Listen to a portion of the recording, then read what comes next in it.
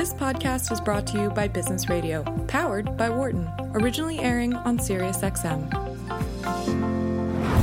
From the campus of the University of Pennsylvania Wharton School. This is Dr. Dawn on Careers.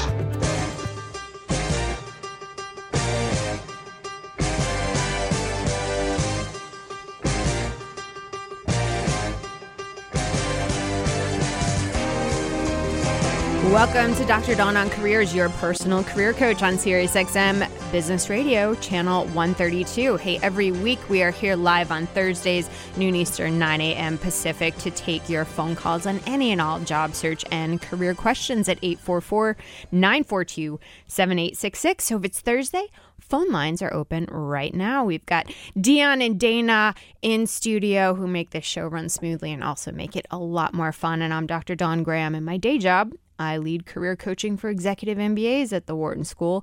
I'm also a licensed psychologist, former corporate recruiter, and author of the book Switchers: How Smart Professionals Change Careers and Seize Success.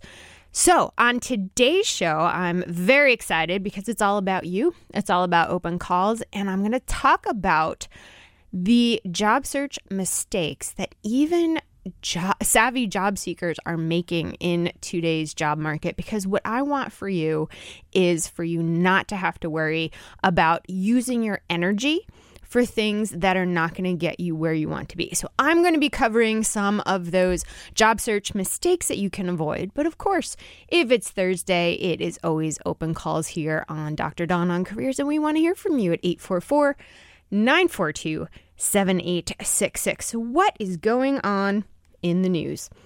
Well, there is a new report out by the World Economic Forum that nearly 8 in 10 global CEOs say they're concerned about availability of people with the right skills as demand grows for new and emerging skills in UX design, cybersecurity, data science.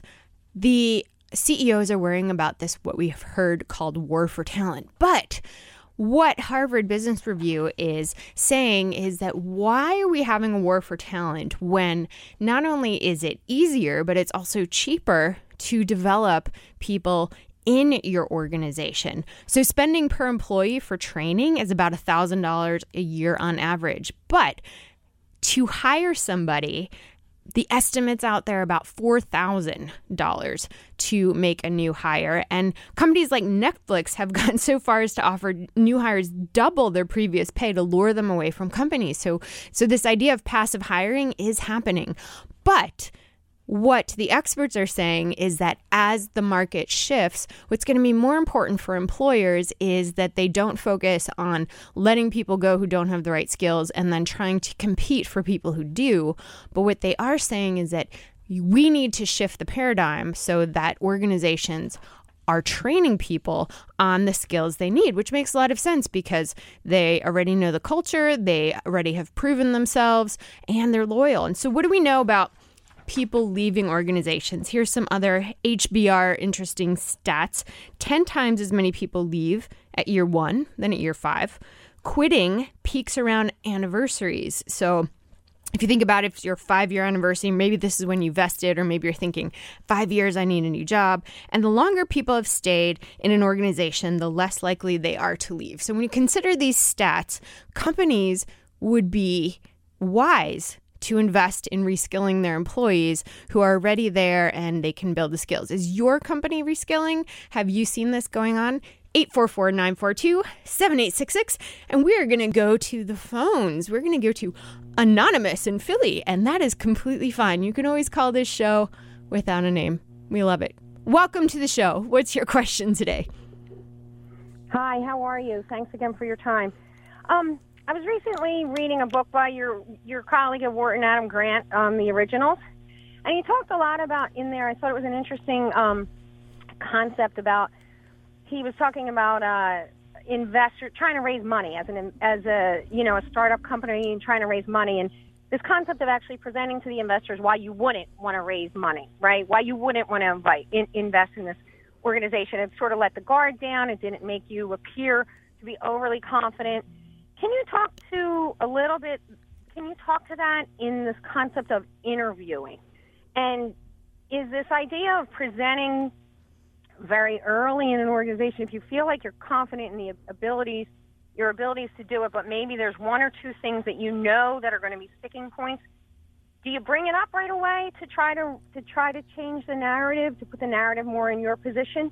Yeah. Or so I'd be eager. Specifically, yes, I'd be eager for your opinion. Yeah, so just let me make sure I'm getting the question right. So if you have something that you're particularly nervous about coming up in the interview, so for example, maybe you were fired, maybe you have something in your background that maybe you had a lawsuit or criminal record or things like that. Basically what you're asking, is it better to put that up front, or is it better to keep your fingers crossed and make sure they don't ask? Is that the question? No. Nothing of that egregious nature. Okay, not that egregious. So, no, nothing like that. More so, I think they'll want a different pedigree. I think they want somebody with XYZ business school, this, that, the other, but I know that I can do the job. Do I present it that way? Do you present yourself, with your capabilities, but also addressing, like, listen, this is a high-profile role. I get it, but I know I can do the job, despite. I hope I'm communicating appropriately. So let me address that because, first off, we all come from, if you've worked in the workforce any amount of time, everybody has something in their background that's a red flag, and I think it's important that you know how to address it. In your case, it sounds like maybe you're making a career switch and you don't have either a degree or certain experiences that they're looking for. And so in that case, here's the deal. We need to stop focusing on that one red flag and make our entire interview or our entire application about that. Because the fact is, it's one part of us. And I think what too often many people do is they get so worked up about it that they over-communicate and they sound defensive about it. And then the employer's worried that, oh, maybe this is a bad choice. So here's what I usually say. Depending on what it is, obviously there's different ways to the verbiage to come out, but here you want to own it. And by owning it doesn't mean that the first thing you say is, hi, I'm Dawn and I don't have any of the things you're looking for, or here's a list of the 5 things you want that I don't have. I mean, that is not how you want to present yourself. You want to recognize your audience and what their pain points are. And you've already said you feel confident that you can do this job.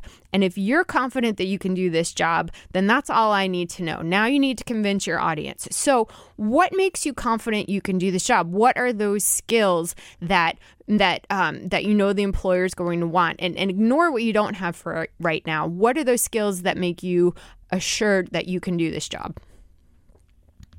That's a question. I would use your name, but I don't have it. Oh, okay. You're asking me directly? I am.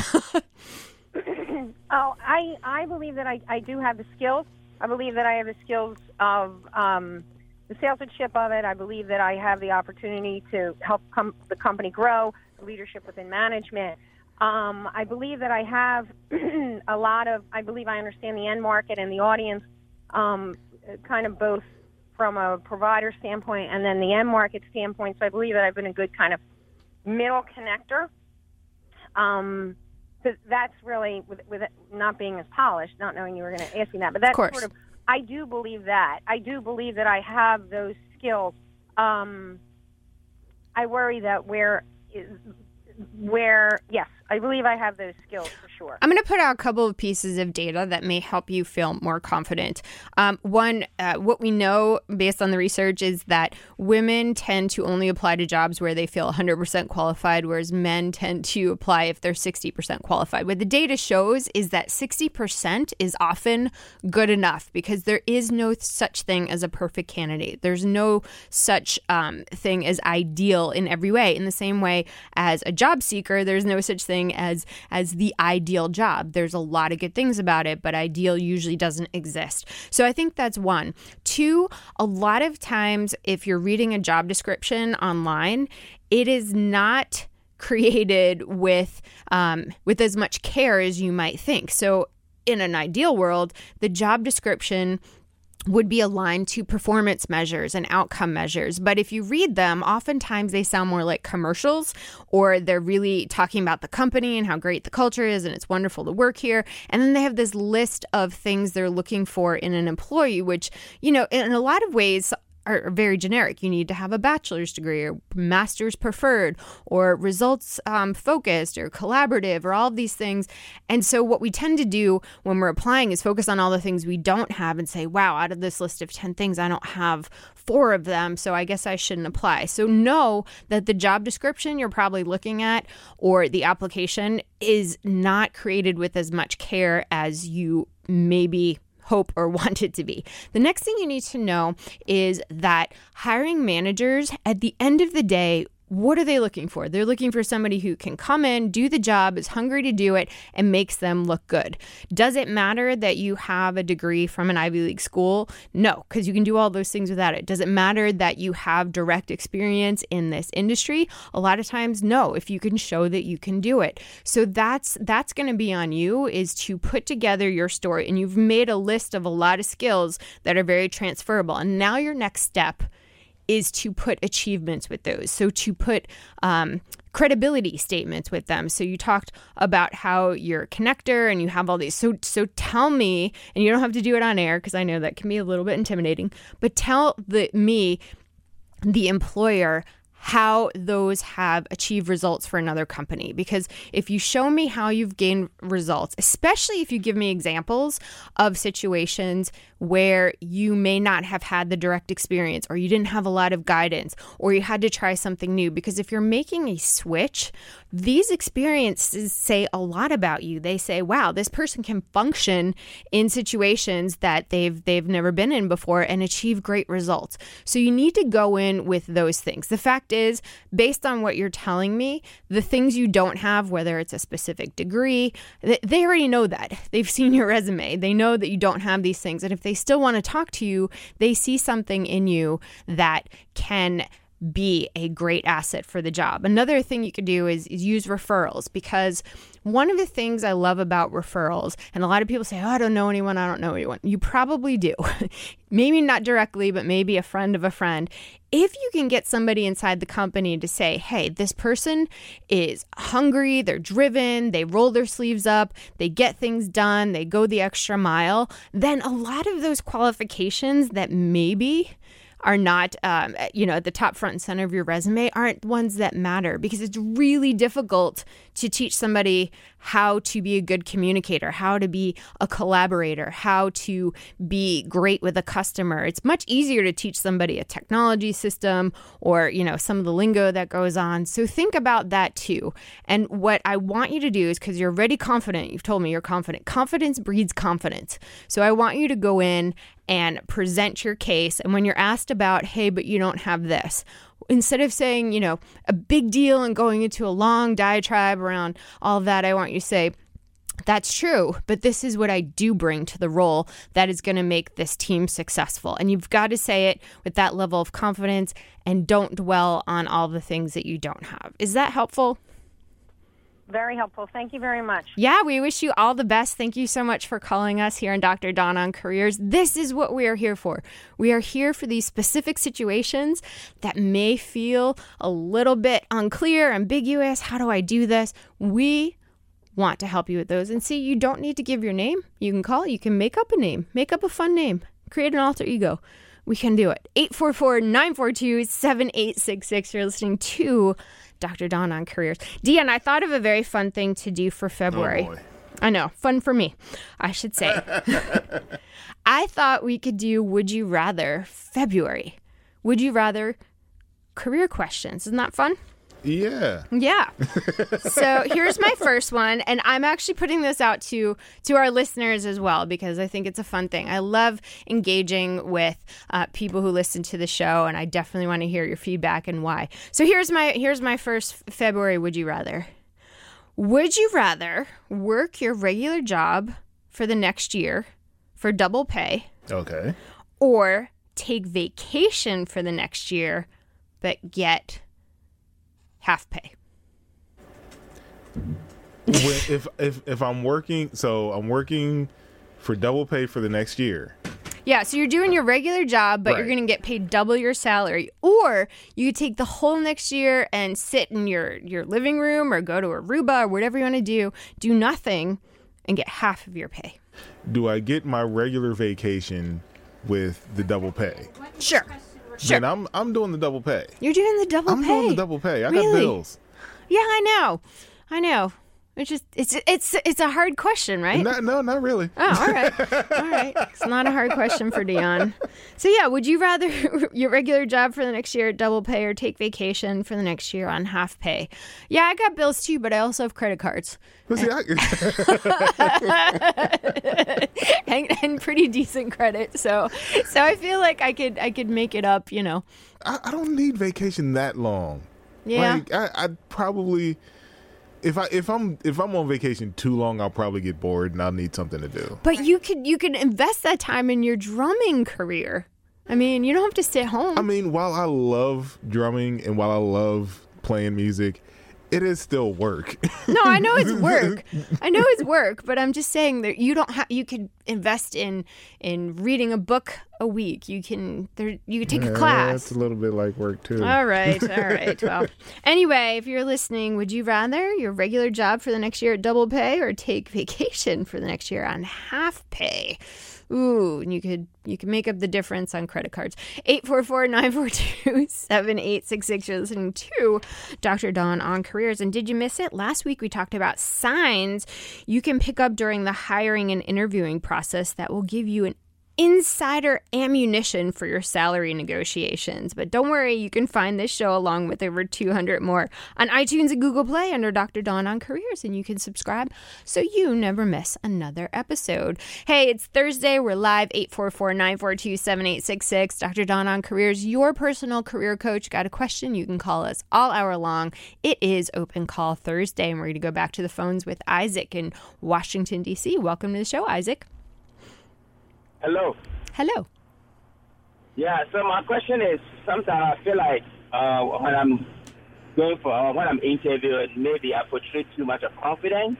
Ooh. I talk a little bit too much. I've had a couple of experience, and I felt after the interview maybe I did, and I showed that I know a little bit. I'm good. I know about my field, my career. And I've also learned that sometimes I end up even asking more questions to the person that interviewed me.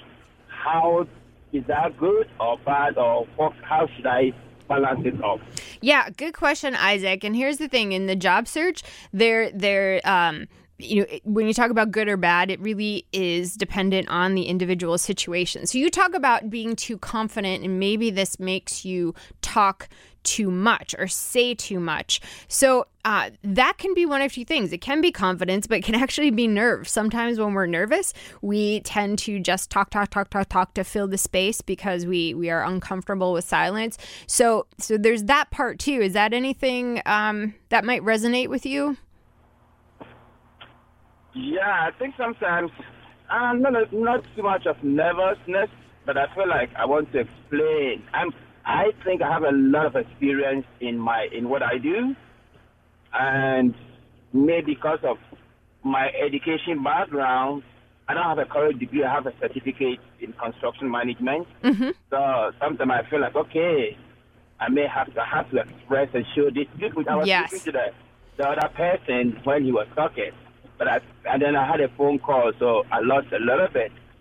So I think, just like you said, you have to forget about one thing that you're not good at and just concentrate on the good side. Yeah, Isaac, I think you're exactly spot on with that, because here's the deal. We're going to talk about today mistakes that people make in the job search. And one of them is not preparing out loud for the interview. So actually legit talking with a friend or a career coach or a neighbor or somebody who can give you feedback and literally practicing out loud as if you're doing, say, a real interview, because sometimes that person who's an objective person can tell you, hey, your answers are really long, or you seem like you're overcompensating. And oftentimes if we feel like we don't have a key qualification, maybe it's in your case a degree, maybe we're making a career switch, or maybe we were laid off from our last job and we're worried about this kind of getting in the way, we tend to overcompensate in other areas, which might mean we're over-explaining, and that unfortunately can come across as defensive to an interviewer who is looking for red flags. So what I think you're spot on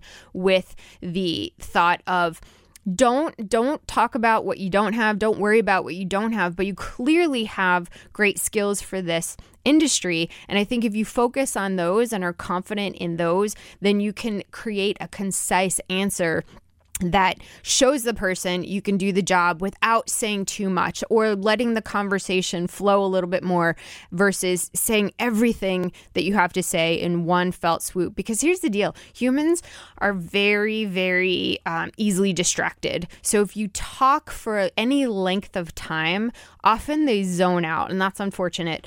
But if you notice that, especially if you're in an in-person interview, you can pause and you can, say, I have more I want to say on this topic, but I'm going to pause here to see if I've answered your question. Something else you can do when you're speaking, especially if you're speaking in any length, is you can give people anchors, meaning if somebody asks you a question, says, Isaac, why are you qualified for this? Or tell me how, why I should hire you. You could say, there are three main reasons that I know I can hit the ground running in the job. The first is, and then be very concise in those three answers, but having that anchor of the first is, the second reason, and the final reason will help people track with you. It'll help keep you organized. It'll help keep you on task.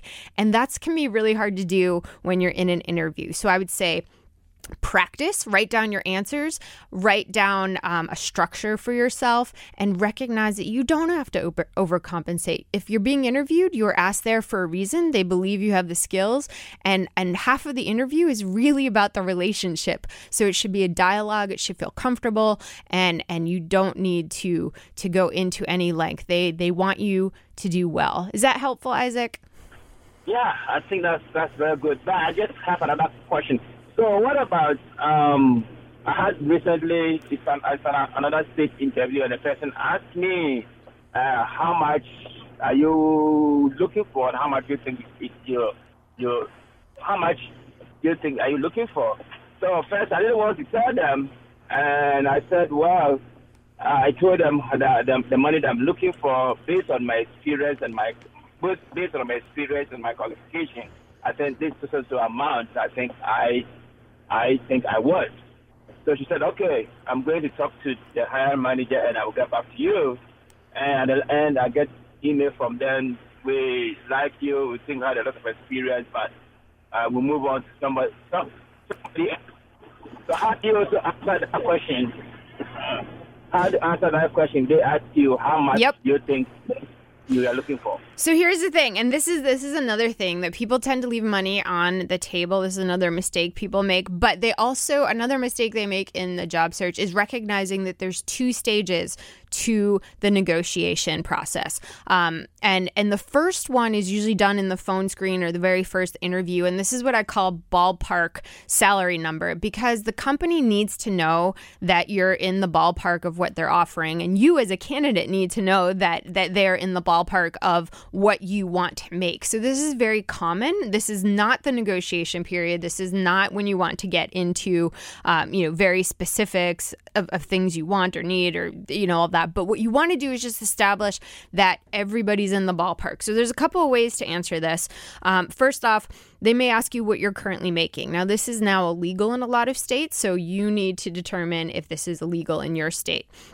And if it is, then, hopefully you won't be asked that. But regardless of how the question is asked, think of it this way, that you want to make sure you're in the same ballpark. So if they're saying, what are you looking to make, Isaac? Then what I would do is really easily flip it around and say, could you tell me the range for the job? And if the range is in your ballpark, then you say, great, that's within range. I'd love to move forward, learn more about the position. If they push you for a salary, what are you making now? Or, what do you want to make? Then I think what you need to do is have done your market research so that exactly what the market in your geography with your skill level is paying for this. And you might need to go on a couple of websites. I'll be the first to say that there's a number of websites out there, and I don't think any one is 100% accurate. So look on payscale.com, look on salary.com. You can look at glassdoor.com. There's a lot of ones you can go at. Find the general range and say, based on what I know about the position at this time, because right now it's the first or initial conversation you're having, I'd be looking for a range between X and Y. And then that's it. That's all you need to do. And then wait till you get the offer to get into more specifics. And this way, if you learn that there's so much more to the job than they told you, you're going to have to travel 80%, or you're going to have to manage a team of 300, and you didn't know any of this in the beginning, then later in the negotiation, you can say, based on what I've learned about the job, in my market research and what I'm bringing to the table, this is the range that I'd be looking for. So I think that's what you need to do, is try and ask them first what the salary they're paying. And if they won't share that with you, then I think you need to give them a range based on your market research. Does that make sense, Isaac? Yes, it does. Thank you so much. And I love listening to Wharton, and I've listened to you guys from time to time. Thank you. That was very helpful. Thank you so much, Isaac. We really appreciate it. We wish you all the best in your search. And hey, that's what we're here for. We are here. We are live. And we want to talk to you. So give us a call, 844-942-7866. I know we've had a couple more phone calls coming in. So if you've dropped off the line, give us a call back. We'd love to talk to you. 844-942-7866.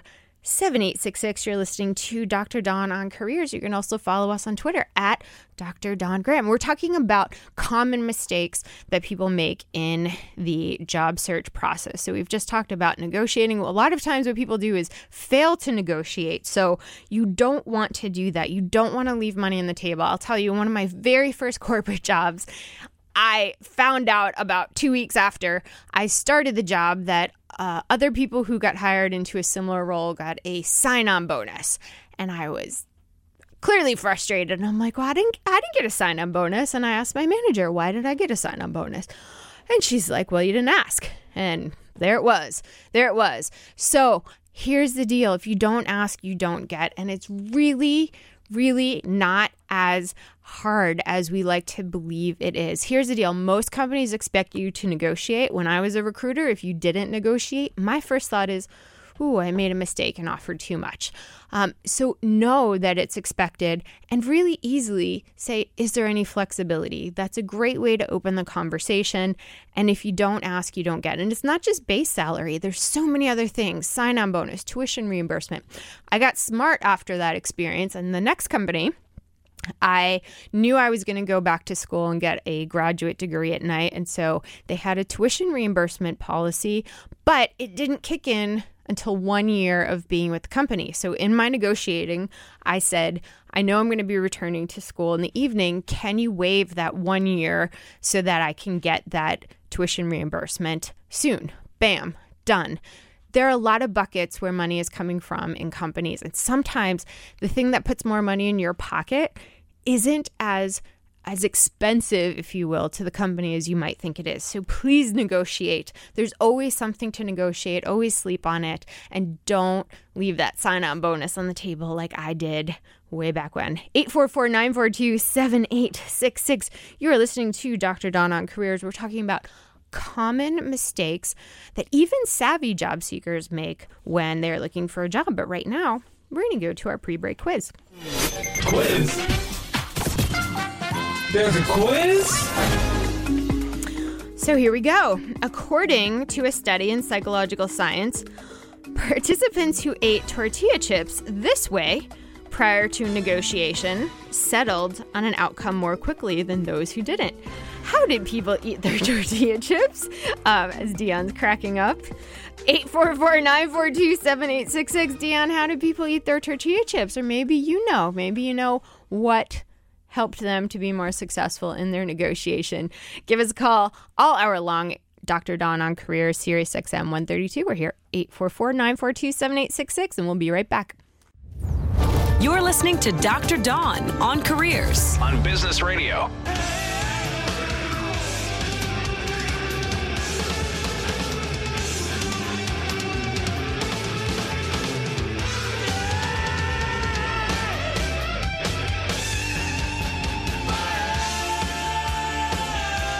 Welcome back to Dr. Dawn on Careers, your personal career coach, every Thursday live, 844-942-7866. It is Thursday, noon Eastern, 9 a.m. Pacific. We are taking your calls all hour long. Any and all career questions are welcome. Maybe you're reading some things online, but you're not sure how they apply to you. We are here to help. And of course, if you don't want to give your name or location, that is completely fine. You can be anonymous, and I will still help you.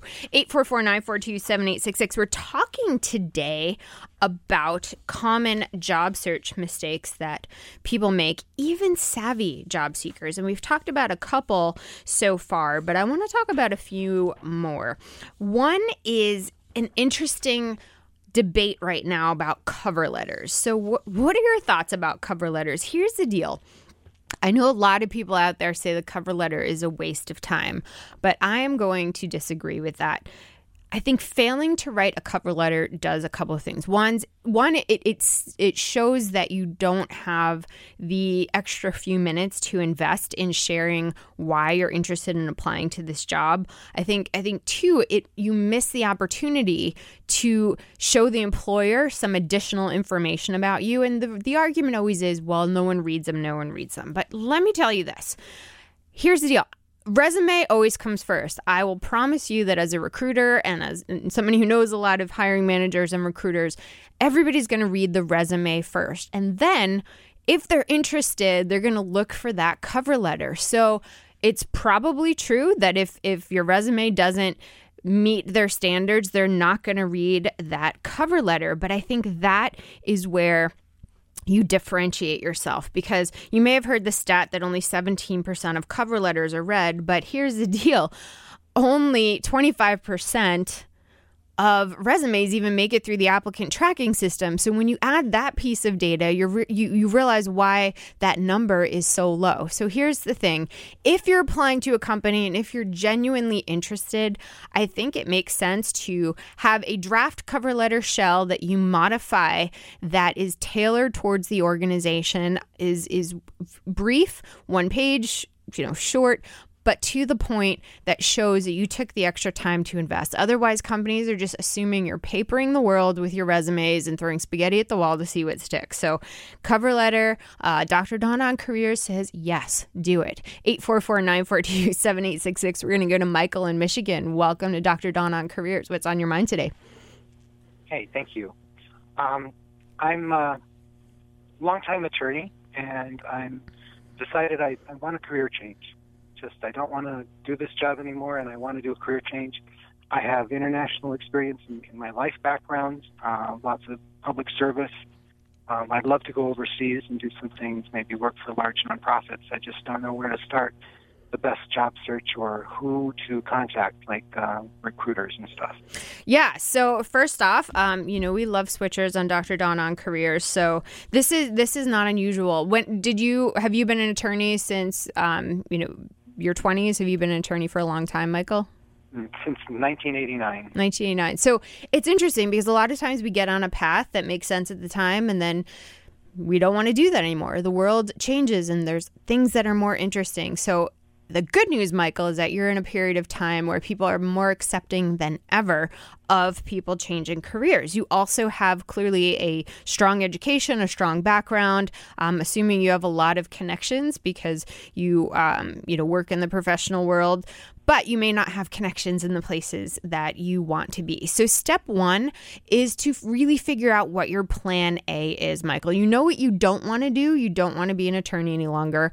And you sort of have an idea about what you do want to do next, but it's not really fully formed. So you may want to go overseas. You may want to, do something in the community service aspect, but what cause do you want to support? What country are you looking to go to? I think you need to get to that level of specificity so that you can completely rebrand your background to show how you would be a strong candidate for that. So have you done any kind of work to figure out what your target might be, Michael?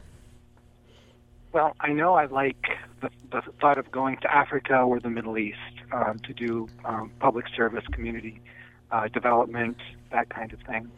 I've done some of that in the past, working on local committees and development boards for the communities I've lived in, and I've been the executive director of a couple of nonprofits, one in the medical field. So that's always been my bent, and actually law was my backup. I've always been working in my backup, so that's sort of what I'm thinking. Yeah, fantastic. So you already have contacts in these circles. You've already maybe done trips. You're already on boards in this area. So I think you already have a great place to start. And I think one of the things you want to do right now is to do some informational interviews with the people you already know. So the people who you've worked with in these community service projects, the people that you've worked with on these boards, and start to say, you know what, I've come to a time where I'm very serious about making this my full-time venture, and I'm looking to shape my target to find the best match possible. And I have these questions for you. And so some of the questions might be really tactical around, where is it, where can you transfer to that's easier than other places? I mean, certainly it's difficult to go overseas. So maybe there are some places that are easier than others. Where would you want to be? So you mentioned Africa. Do you have a specific place, big continent?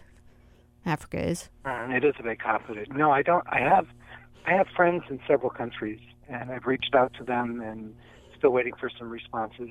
I've also reached out to friends in Western Europe, Eastern Europe, and the Middle East. So I've started that process, but I'm right at the beginning of it, and so I'm having a hard time, recognizing or identifying recruiters that work in those areas, especially in the larger nonprofit sector. So, okay. So a couple of things. So it sounds like you already have friends overseas and you've reached out and you're waiting to hear back. So one of the reasons I'm wondering if they're struggling to help you is because your ask is too general. So, for example, if you reach out and you say, hey, I'm ready to make a career change and I'm thinking of moving to this geography, do you know of anything? It can be really difficult for that person to do all of that work to figure out where you'd be a good fit. So I think you need to do some work on where you'd be a good fit and what strengths you have that would apply to the audiences that they're working with. I think that's another common mistake that job seekers make is they expect their network to do the majority of the work for them. And while they want to be helpful, the more specific your ask, the more helpful they're going to be. So, for example, reaching out to your friends or colleagues overseas and saying, can you introduce me to the person who runs this organization? Or to answer your earlier question, where does your company go to recruit candidates? I would ask your friends saying, what recruiters do you use? What agencies do you use to fill your roles? Because chances are they know who those people are and they can put you in touch with them.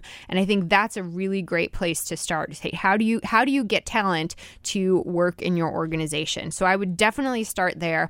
And I think you need to brand yourself in a way that you no longer necessarily introducing yourself as an attorney, which I know can be difficult because that's been your identity for so long. But here's what I bring to this population or to this customer base or to this organization so that people can start to see where you fit and introduce you to the right people to get you to the right places. So I think there's two things. One, you have to do a little bit more work on your brand and where you want to be and where your skill set is going to be most useful. And then two, reaching out to your colleagues with a specific ask. And that ask might be, who are the recruiting companies or who are the organizations that filter talent to you? And would you be willing to introduce me to your contact there? Because I think those two things will get you very far in your next step. The other thing I would recommend, because this is such a big switch and includes a geography change to another country, I would highly recommend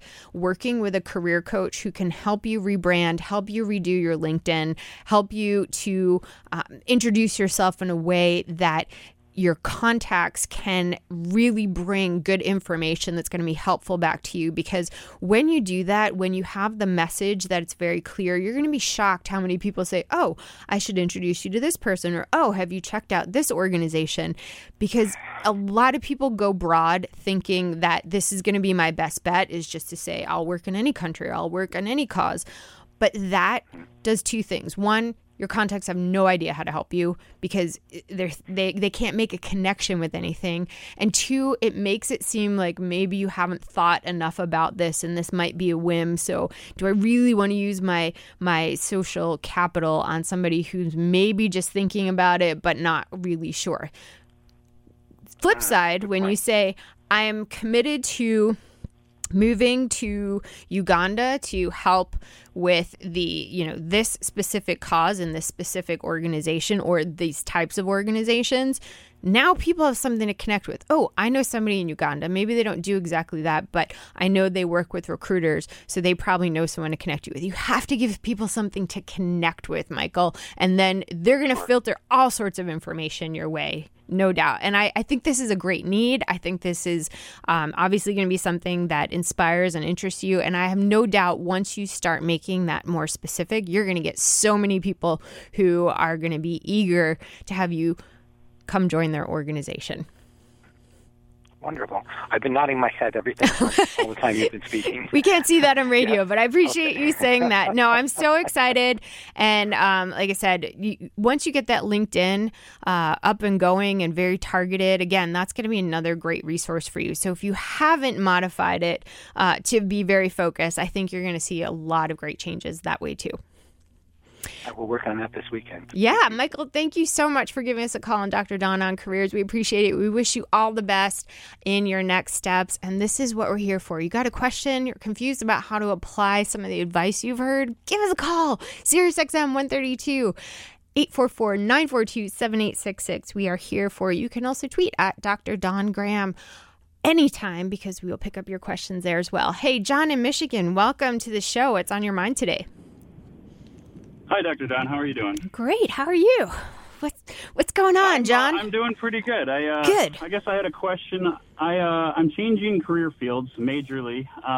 My current career field is in the medical industry. I'm going back to college to get my 4-year degree, and I'm going to be 40 by the time I'm done. So I guess my concern is there still viable work for business administration, business management for someone entering the new market at 40 years old? Oh yeah, it's well, first off, 40 is like the new 20, so you don't have to worry about that. But no, you're totally right. Age bias is real, and there's a concern, and certainly in specific industries as well. So you'll see this that in tech and other things that there's definitely a skewed, age range. So it's worth being diligent about and making sure that you prepare. So are you concerned about this being a problem because of something you've experienced, or is this just something that is on the top of your mind and you want to make sure you tackle? A couple things. One is the network. I've never been real strong at networking, but all my networking has been in medical, and I'm trying to distance myself at a maximum from that particular field. So without alienation, of course, but networking into new business realm is going to be a challenge for me. That's one of the things. Determining, even though I've got my majors, determining what specific avenue of business I'm going to get into. I'm still pretty new in the college track here, but the impact that it's going to have on my family. I've got, a 9 and 11-year-old and a wife that I've been married to for 14 years. So it's a huge impact on our family doing this transition. And as supportive as they have been, there's still the lingering doubt of, am I making the right choice kind of thing. Okay, you are making the right choice there. You don't have to worry about that. Cross that off your list. Here's the deal. Here's the steps you need to follow and in this order to get where you want to be. First and foremost, you have to figure out what you want to do in your next step. Degree or no degree, I think the degree will obviously support this and will show your commitment to making this switch, which is an awesome thing. But I think you need to get very clear on what you want to do. What did you do before you came back to school? I was in medical repair, basically like biomedicine. Okay. So I'm certain that from that career, you bring a lot of transferable skills. You've worked with customers, you've solved problems, you had to come up with creative ideas, and you may be discounting some of that because you've never thought about applying it to a business role before. But I think that's one thing you want to start doing is thinking about, what did I do? Can I break it down into its very, very basic components and then rebuild it up to show how I am a great hire in the business world? Again, once you figure out what you want to do, do you have any idea where you're thinking about applying this degree to? Yeah. Well, I'm interested in human resources, but I'm double majoring in international business and organized behavior and human resources management. Wow, that's a mouthful. Yeah, that is a mouthful. Yeah. But okay, so human resources, organizational development, that's what my master's is in, by the way.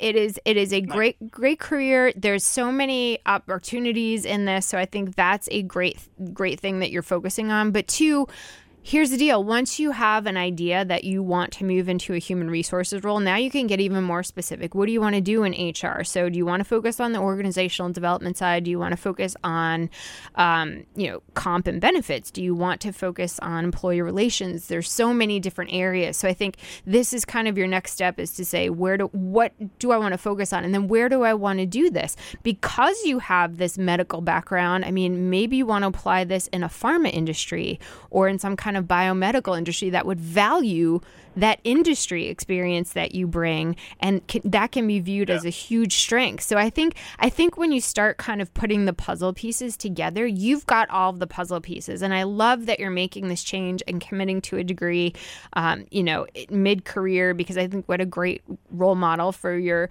9 and 11-year-olds who are probably not even thinking about jobs yet. But this is the way of the world. We all need to be reskilling. We all need to be looking at what we're doing and saying, hey, is this viable for the rest of my career? And if it's not, and my company's not reskilling me, how can I take what's of interest to me and where the market is going and create opportunities for myself, which is exactly what you're doing. And here's the other thing. You talked about networking. And most of us feel like this is a foreign thing and it's uncomfortable. But the reality is networking is just having conversations with your neighbors that you barbecue with, having conversations with your relatives, your friends, your buddies at the club, the people you play softball with. The reality is once you have a plan A, and you start to talk to people about it and say, I'm really interested in doing comp and benefits in HR in the pharma industry. And particularly I'm looking at these companies in the Michigan area. All of a sudden people are going to start saying, oh, you should meet my friend so-and-so. They work there. Or, I just saw an article on that. It looks like they're creating a new division. I don't know if it's in your area, but you should look at that. And you need to give people something to connect with, an anchor to connect with. And so you're so close. And then you need to basically look at your LinkedIn, your resume, how you introduce yourself, and make sure all of that aligns. So how do you introduce yourself, John? I know I'm going to put you on the spot a little bit in the air, but let's work on this. Okay, so I always approach with a positive stature. Hi, my name is John. I work for X company and looking forward. Well, I guess it depends on what the environment is. Is it a social gathering, or is it like meeting a friend of a friend?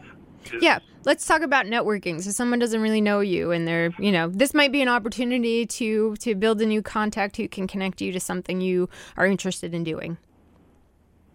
Yeah, so I guess I would introduce myself. Hi, my name is John. I'm a current student at the University of Michigan studying for business. And, this is my goals for my graduation. And I'm looking forward to pursuing any type of avenue that I can have that would be in relation to that. All right, I'm going to tweak that for you. You've got all the information. I'm just going to tweak it just a little. So, hey, my name is John. I have 15 years in the medical industry.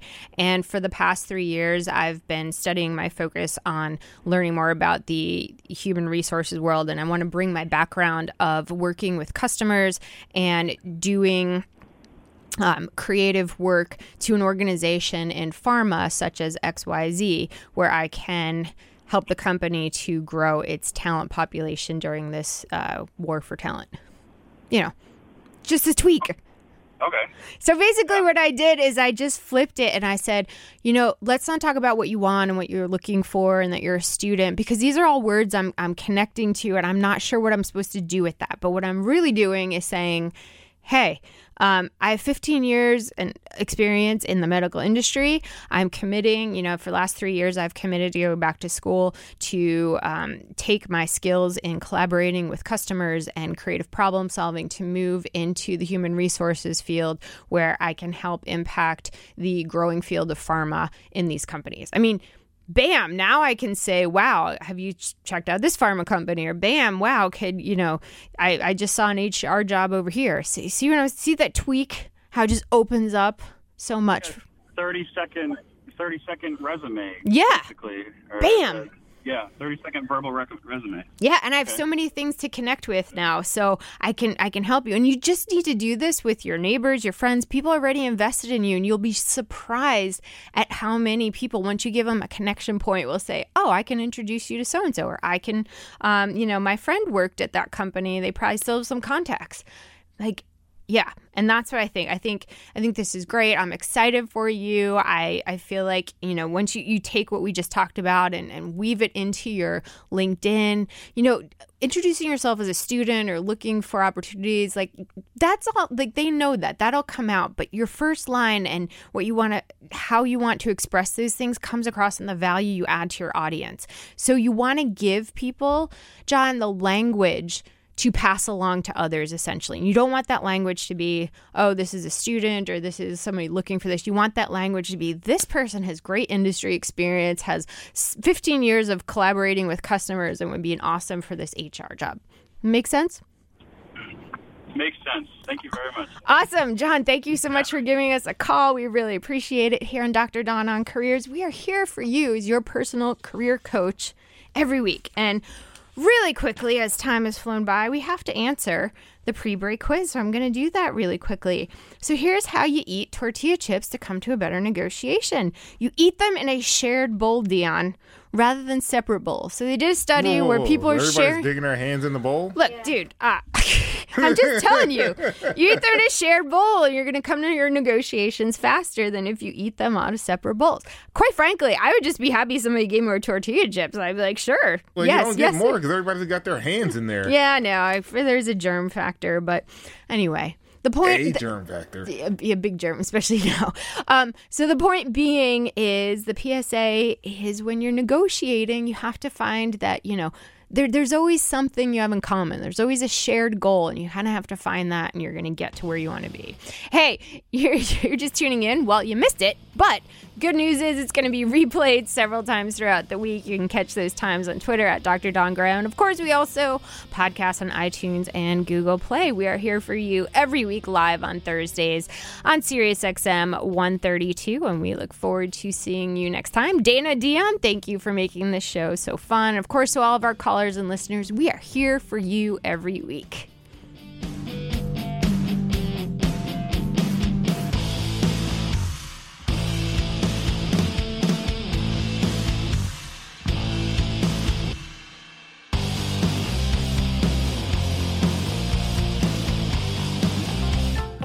For more insight from Business Radio, please visit businessradio.wharton.upenn.edu.